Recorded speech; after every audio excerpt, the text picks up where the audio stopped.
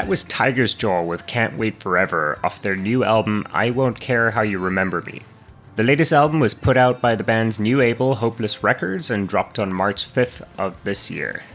Tiger's Jaw have been together for well over a decade now, since starting their career in Scranton, Pennsylvania back in 2005. In that time, they've put out a handful of EPs and 6 studio albums.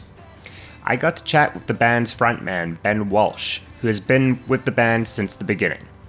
Ben and I chat about the new album, the relationship with their longtime producer, Will Yip, and we get some insight to what Ben has been listening to during this pandemic. Here's my chat with Ben Walsh of Tiger's Jaw.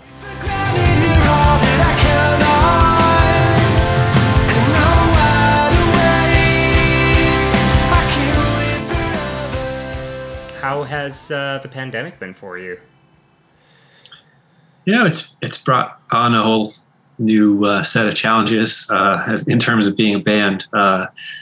We finished tracking our new record before the pandemic, and it was being mixed kind of like right when the news was breaking about it. So we really switched our plans around quite a bit. We had to move a tour and, push back the record release, and kind of then once we realized, nothing was really going to change for a while with, live touring.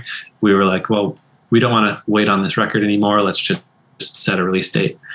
So it's just been about, being creative in other ways, trying to focus on self-care and, not losing your mind, feeling stuck, so it's overall, it's been really challenging, but we've still managed to, have a lot of fun experiences related to this record. So cool. That's great. Have you been in the same room with everyone at all? Or? A few times. Yeah. So it was a little tough because so Teddy, our drummer, lives in Detroit, and Mark, who plays guitar with us live, also lives near Detroit. Mm-hmm. And then Brianna and Colin are both in northeastern PA, and I'm in the Philadelphia area. So we're a little scattered, so which never used to be a problem because we'd be touring and everyone's used to travel. But there was a good stretch of last year where we just didn't see each other. So we were doing some solo live stream stuff over the internet. And eventually we were able to get together and film a couple music videos and we did a Studio 4 live stream performance. And then recently we got together to do one more music video and we filmed our album release show as well. Oh, wicked. Cool. So that's all pre-done? Yeah. So there's just so many logistical issues with us getting together at certain points, so based on everyone's availability, we just decided to do a lot, it's a live performance, but we pre-filmed it. So we're going to premiere it on release day at 8:00 Eastern time on YouTube, and we're going to watch along, and there's a group chat sort of thing for the premiere. And so we'll be, answering questions and commenting along and just kind of hanging out and watching along. So that's next Friday, March 5th is the premiere. Yeah, that's super exciting. Are you kind of nervous releasing something during a pandemic, not being able to support the album with tour dates?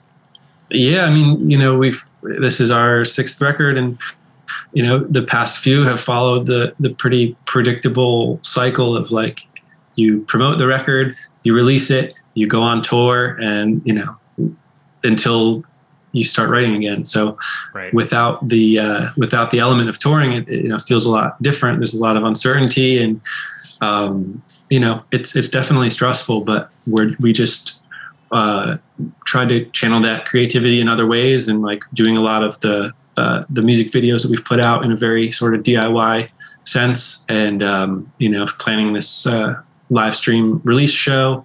Mm-hmm. So we're just trying to stay creative in other ways and be as active as we can in sort of a virtual world. Yeah, absolutely. But definitely eager to get back to touring when it is something that is safe and appropriate. Right, for sure. Let's jump into the new album a little bit. I've had a chance to listen to it, and it sounds great. I was so Thank you. excited when you guys signed with Hopeless. How has that been, that relationship with the new label? Oh, it's been really great so far. They've been super supportive of our sort of creative process, and um, they have such a small but powerful and dedicated team. It's sort of like a lean group, but they get so much done. And it feels like working with a major label. But you're dealing with a very small personable team. And it feels as though they have so many bands on the label, but Yeah, when they're some working, great ones too. but you feel as though you're the only, like, you're their priority, or you're their only band. So That's so great. it's really nice. It's been a great working relationship so far. For sure. Speaking of working relationships, I was stoked to see that you guys worked with Will Yip again. For the listeners who don't know, Will Yip has produced a ton of stuff in his career, including like Circus Survive albums, the Menzingers, Movements, who I believe are on the roster with you.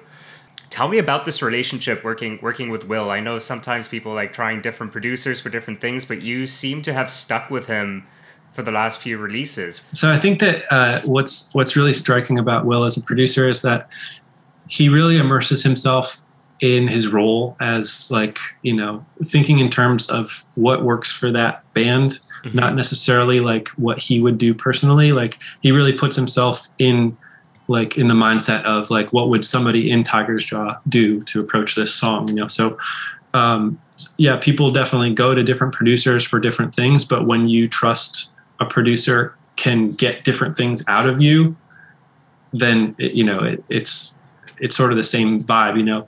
Very early on, Will and I met up and just kind of talked about what we wanted for this new record, how we wanted to make it different, how we wanted to progress. And one of the big things was we really wanted to change the production and really try to capture the human live element and that human sort of like energy, because this record comes after our most busy touring schedule that we've ever had as a band. So we've really like refined that sort of energy and that live performance over years and years of touring very regularly. So we really wanted to make sure we captured that in the production of this record. Yeah, and I think you did. Like, it definitely has that feel to it. You can feel that energy, that live energy off the floor. It's great. So Teddy and Colin are now full-time members. Mm-hmm. And I know that for this album, it's been a very collaborative effort with everyone having their hand in the songwriting. What was the main decision to do that? Sure. Well, I think we just, were able to take advantage of the fact that we had spent so much time together, getting to know each other as people, learning our tendencies as musicians, and just kind of built up this level of trust. They've been playing our older songs on tour for so many years, and they learn the ins and outs of like who myself and Brianna are as songwriters. And so it just felt very natural to start demoing and working on songs together. Cool. Is there like an overarching theme to the new album? Yeah, I think the title track, "I Won't Care How You Remember Me," is sort of a statement about focusing on the things that you can control or have sort of control over, and just trying not to get hung up on the little things that you really can't control. Mm-hmm. Figuring out how to take accountability for yourself, as a person, and moving forward from things, gracefully, and not getting hung up on stuff that in the grand scheme of things isn't a big deal or isn't something that you can even control. So it's about getting out of your head a little bit and being more present in the moment, mm-hmm. and learning from things to be able to grow and move yourself forward as a person. So that's kind of the overarching theme of that song, but it spreads throughout the record as well. Gotcha. Yeah, I definitely got a sense of that too. So that's cool that we're on that same wavelength for sure. Awesome. This might be a bit difficult to answer. It usually is. But what's your favorite track off the new album? Or top three? So I've had to answer this, and it tends to change a little bit. Yeah, I figured. Yeah. But so I think my initial answer are sort of the bookend tracks. The opening and closing tracks are really special to me. So starting with the title track, it's a very raw, sort of vulnerable, lyrical song for me. So it's special from that sense. I think it's a really effective introduction to the record. It sort of like pulls you in gradually, and then there's this big sort of payoff at the end, and transitions into the second song, Cat's Cradle, in a really interesting way. But it's just like it captures this really interesting energy, and is sort of like a perfect prologue to the rest of the record. And it begins with my voice and acoustic guitar in the same way that the last track, Anniversary, ends with just acoustic and vocal. So it sort of ends where it begins. So to talk a little bit about the last song, Anniversary, is, I think, very early on, it was Teddy who said, this needs to be the last song on the record. It just has this sort of like, it just sort of has this like energy of like, it's a conclusion to something, Right. Yeah. So in the context of like the track listing and everything, it does feel like this sort of satisfying, conclusive, like acceptance or something like that. So that was a really fun track to work on. And if I had to give a third, maybe the track Lemon Mouth, which is one of Brianna's songs that she developed with Colin playing guitar. So I actually got to switch over to bass for that song. Oh, cool. And Colin played the guitar, and there's this really interesting chord progression. There's this really cool, noisy sort of guitar solo right after the first verse, and the lyrics are very personal and very Brianna. So it's just like getting in her headspace for a little bit. It is really cool for me as like a listener of the songs that she writes. It's right. a really cool song of hers, and it was really fun to just kind of like take this different role in it and just focus on the bass line, and it's just a really cool track that kind of like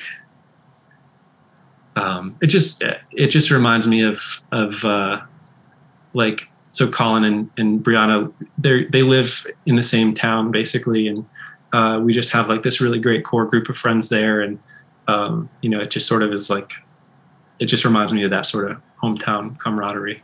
Oh, that's great. Yeah, I like that. That was in my top three. I love New Detroit. That was the one that like caught my ear, I guess. Cool. And Can't Wait Forever. It's so catchy. I like that one a lot too. Thank you. What can you tell me about the album art? It looks like it was like a shot taken from the Cat's Cradle music video.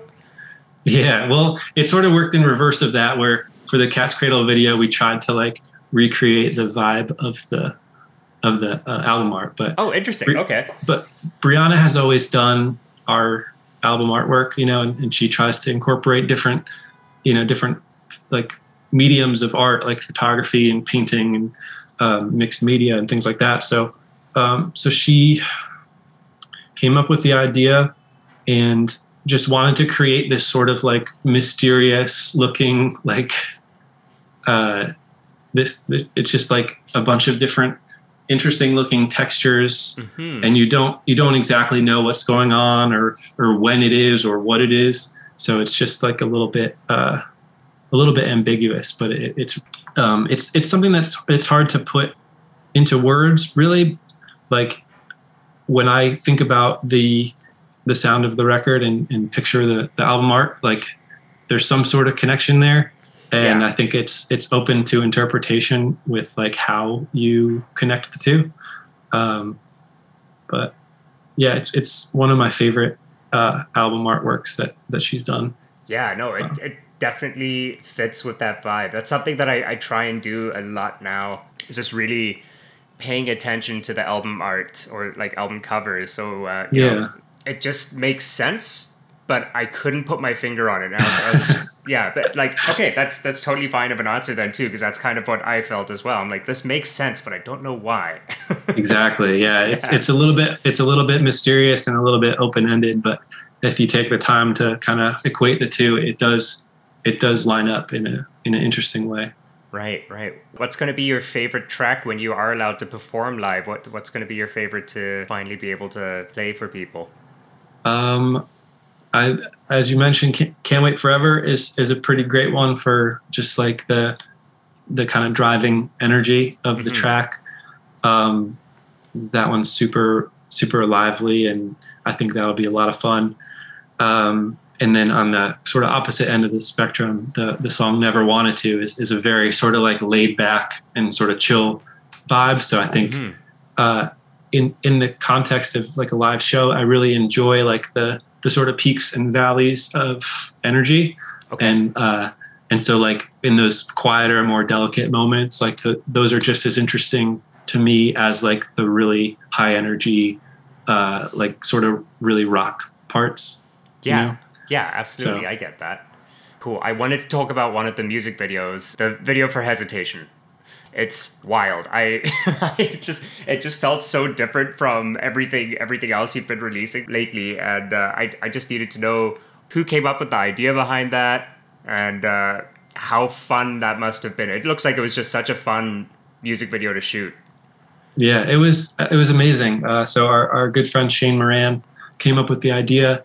And, you know, he just had this idea for these characters, and he wanted it to be very, very sort of quick and driven by the rhythm and the beat of the song. So like all the camera movements are very lined up to very specific beats in the song. So you almost like it has this really great rewatch value because you pick up on different things, you know, each time you watch it. But it was done in a very sort of DIY sense. Like our friend Joe built all of like the stage and the stairs for that, and then the like the knife throwing board and the boxes for being sawed in half, like the magician thing. So our friend Joe built all of that in his garage, and then we all got together a few days before the shoot, and we painted everything, and like Brianna worked with Shane to like design all of like the logos that we painted on everything,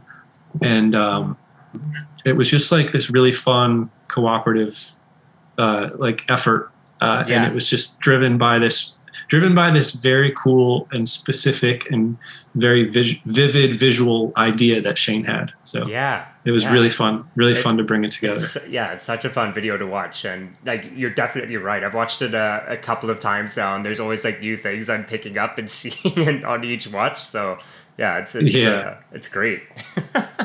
Cool, Ben. I normally end my interviews just with like some more broader, general music questions, just so fans can get a chance to really like get to know what, you know, their favorite artists are listening to. I'd like to know what musician or band or artist has been getting you through the pandemic the most. Like who have you been going to the most to kind of get you through harder times?